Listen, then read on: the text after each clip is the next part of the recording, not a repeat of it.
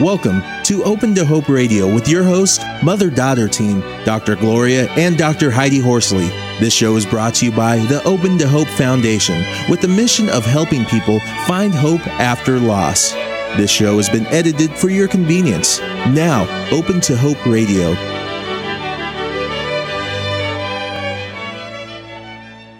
Our first guest today, as my mom said, is Jean Regan, and our topic is sibling loss.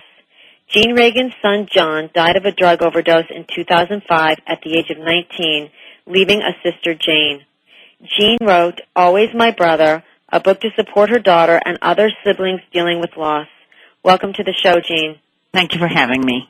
Hi, Jean. It's great to have you on the show. We were just talking because you're a volunteer forest ranger in Wyoming, right? Right. I work for the Grand Teton National Park in the summer as a volunteer. What a beautiful, wonderful place to be. Thank you. And I would think it would also be a healing place to be. It is, and we've been doing this for 9 summers, which means our son was also part of this community. So everybody here knows him, and I can casually mention his name, and people understand who I'm talking about. So that's a nice healing thing. Oh, yes, that is. We love to give those names and have people know them. Can you talk a little bit about John and what happened? And it was, about 4 years ago? About 4 years ago, not quite 4 years. He'd been struggling with drugs seriously for about a year. And we saw great hope because he, as a 19-year-old, had decided to put himself into rehab.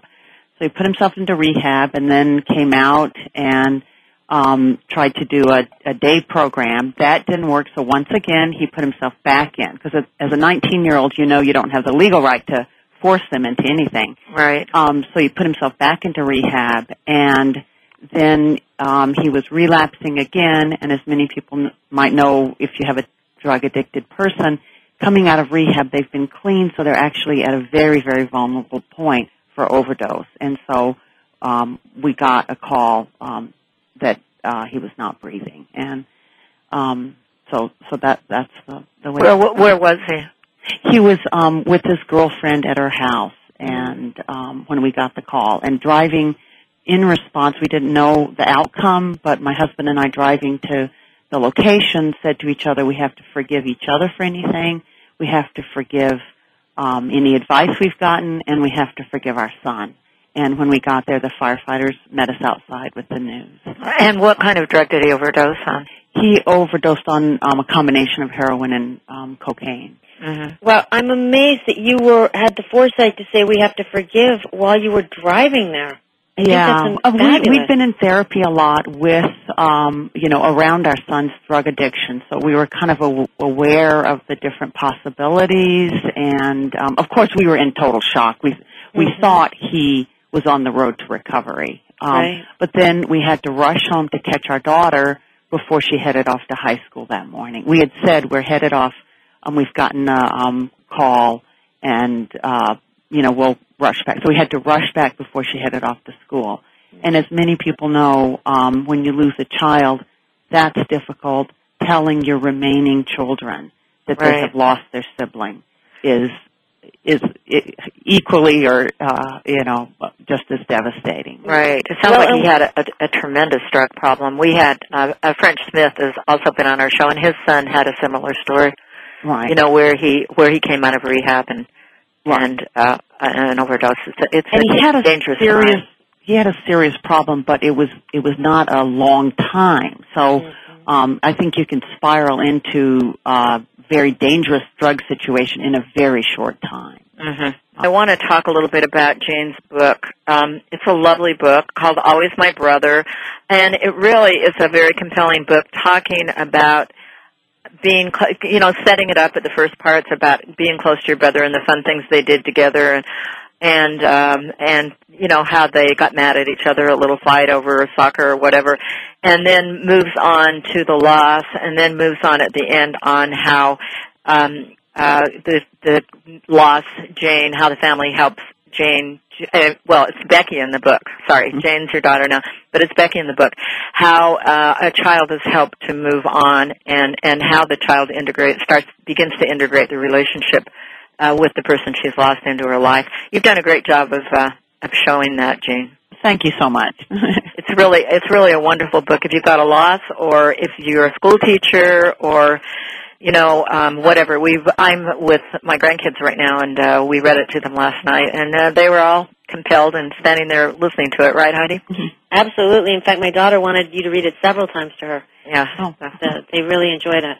And it's not scary. It's a really nice way to initially introduce the concept of loss and death to children without scaring them and frightening them. That's another thing I liked about it. And one thing I really wanted is that the illustrations, which I did not do, they were wonderfully done by Phyllis Cahill, but I wanted not gloomy, and I just think she did such a wonderful job of having soft colors. Yeah, you've got beautiful pastel colors. Now, how will people get a hold of your book, Jane? They can order it online. They can order it through a bookstore. It's in many libraries. There's lots of different ways they can contact the publisher, Tilbury House. It's readily available everywhere. That's great. All right. Well, let's talk a little bit about, Heidi, why don't you ask your question, and let's talk about your comment or whatever. Well, Jean touched on something in our first segment, and she said that one of the hardest things was telling her daughter, Jane, that her brother had died, and it's something that we haven't touched on a lot here, the concept that the parents have to go and tell their surviving children. And I just wanted you to say a little more about that, Jean. Okay. First of all, there's the initial telling, which really is in our situation, she was headed off to high school. She says, I don't want to be around here. I want to leave. So she went to school, and then, of course, didn't make it through the day. So that was a pretty quick, here's the facts, we're sorry. And then, as you know, you get surrounded in a surreal cocoon of people coming and going, things needed to be done to get ready for the memorial service, and so on and so on. So you're in this surreal cocoon. So then after that settles down and you're kind of back to normal, which of course is not at all normal, that's when you get when we got a chance to talk to our daughter again. And Jean, I think you said something about, I'm sorry that this happened, or that we can save him or something? At one point, I sat down with her, and with tears coming from both of us, I said, I am so sorry we could not save your brother. Because ultimately a parent's job, it feels like, is to keep your children safe. And when you have a death, no matter what the cause, you feel like you didn't do your job. And not only did you fail for the child you lost, but you couldn't save that sibling for your other children, or in our case, just a child. Right. And it's so interesting to hear that, because I don't know if my mother remembers, but the very first thing she said to me after I found out my brother was dead, I was on the phone with her, is, I'm so sorry I couldn't save him and that I didn't save him. Mm-hmm. And it's interesting because both of you weren't even with your sons, and yet you still felt the need as a parent to have saved them. Right. Absolutely. No matter what the cause, I think you always feel like you should have done something, could have done something, to have changed the situation that caused it. And I think the important thing for our audience out there is to realize that this is a natural reaction, that they're feeling of guilt and some shame. I remember feeling, that this shouldn't have happened in our family. And my son was killed in an automobile accident, and I know there could be even more around some kind of a drug addiction or something like that, but everybody feels it. Yeah, and one thing my husband, who primarily wrote the obituary, was absolutely strong on was, we're going to be honest about how he died. We are not ashamed of our son that he died of a drug overdose. We're proud of our son. And, first of all, it's emotionally too difficult to hide why he died, but also we're just proud of him. And this is the reality. He could have died of diabetes. He could have died of cancer. He died of a medical condition of drug addiction that we weren't able to get him into remission and keep him. So one of the first sentences in the obituary is that. Well, Jean, two things I want to say to that. One is I totally commend you and congratulate you, because you're saving lives every day by being honest with people about this. And secondly is that I hear over and over, and I heard it at Compassionate Friends, our siblings are not the way they died. They're much, much more than that. We knew them. I mean, so even though no matter how they died, they're bigger, they're more, they've got personalities, they're people. And I love that you're out there, like I said, saving lives. Thank you. And I wondered how Jane is dealing with being an only child. It's hard. It changes the balance in a family. And And in my book, I refer to our family, and this is something that I actually said in therapy after our son died. I said, our family now, from being a 4-person family, now is 3-person, and it feels like a 3-legged dog. And then right away I said, wait a second, 3-legged dogs always look so happy. We don't feel happy. And so I actually incorporated that analogy in the book, and eventually you do become a surviving 3-legged, happy family. But you always have that leg missing. So I think we're to the point now, where we're a happier 3-legged dog family. Mm-hmm. So I wanted to ask you, I noticed that you grew up in Japan, and I wondered have you been able to bring anything from that growing up? Is there anything that the Japanese have that is helpful for our grieving in the United States? Oh, that's an interesting question. I guess one thing is I think my experience there gives me the understanding that there's a universality of how we grieve and what losses we suffer. And so in that sense, it broadens my view, but it doesn't, I can't think of a second element that comes with that experience. But just, I know that, that grieving, no matter what kind of grieving it is, whatever age of the child, whatever the cause of death, whatever the sibling arrangements, we all share that multiculturally, and so on. So I think it gives me that perspective. So are there any traditions that you have that you particularly like around John and the loss, or that you find helpful? On his birthday, we're always it's in the summer, August 2nd, we're in the Tetons, and so my husband and I generally go on a very, very long hike for the day, 19 miles or 20 miles or whatever. And then my daughter traditionally goes on a backpacking trip by herself for that night. So that's something we've kind of naturally incorporated into our anniversary. Heidi went on Outward Bound. How long after Scott died, Heidi? 3 months.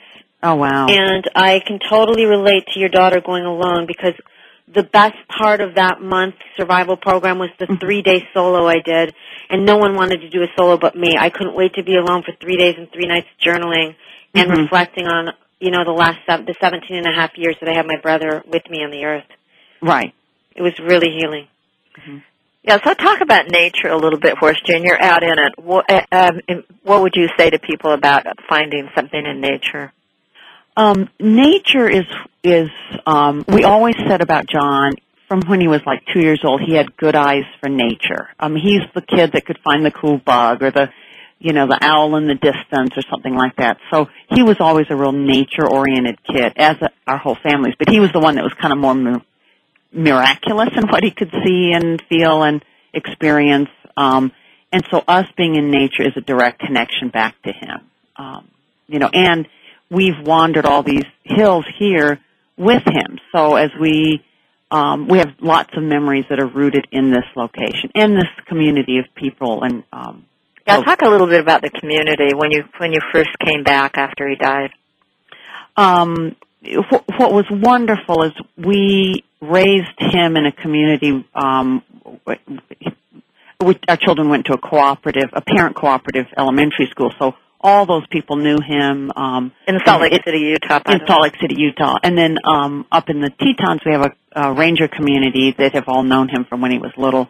So it's just a great reinforcement. I feel like it takes courage on people's part to approach you and say, hey, I went on a hike and I remembered, and they tell a story about John. Or I think that takes courage on their part, and I really appreciate it when they do that. How do you encourage them to do that? Just by being open about how he died and talking about it yourself for our audience that's out there. I think we have to train people to feel like they can approach us. Right, I do too. And one thing I hope my book does is that one scene in the book is the girl returns to school and her friends look away because they don't know what to say, and she acknowledges herself, Becky, and I didn't know what to say either. And so I'm hoping a scene like that in the book will help people realize, oh, yeah, we are feeling a little awkward here, but, let's be a little courageous and just, say, hey, I thought about John today. And the greatest gift you can give someone is a memory you have. Yes. I mean, I love when people come up and talk about memories that they have of Scott. It's such a wonderful gift. Right, I agree. And it doesn't have to be a long, elaborate story of a memory. It can just be, I saw a kid today and the way he walked and bounced along as he walked reminded me of John. It can be just little things, glimpses, as I like to term, glimpses of John. I love hearing about that. Oh, I like that, glimpses of John. Jean, do you have one thing that you'd like to give, a quick thought for our audience before we close this show segment? You know what? It will get easier. If you're very early in the grief process, I am so sorry. It will get easier. You will not plant a tree and get all better. And that's I never want to offer a false hope, but authentic hope. And I hope that's what my book does. It offers authentic hope. Thank you so much for being on the show today, Jean. And hopefully sometime when I get to Salt Lake City, I can look you up and we can have some coffee together. That would be lovely. I want to thank Jean Regan for being on our show.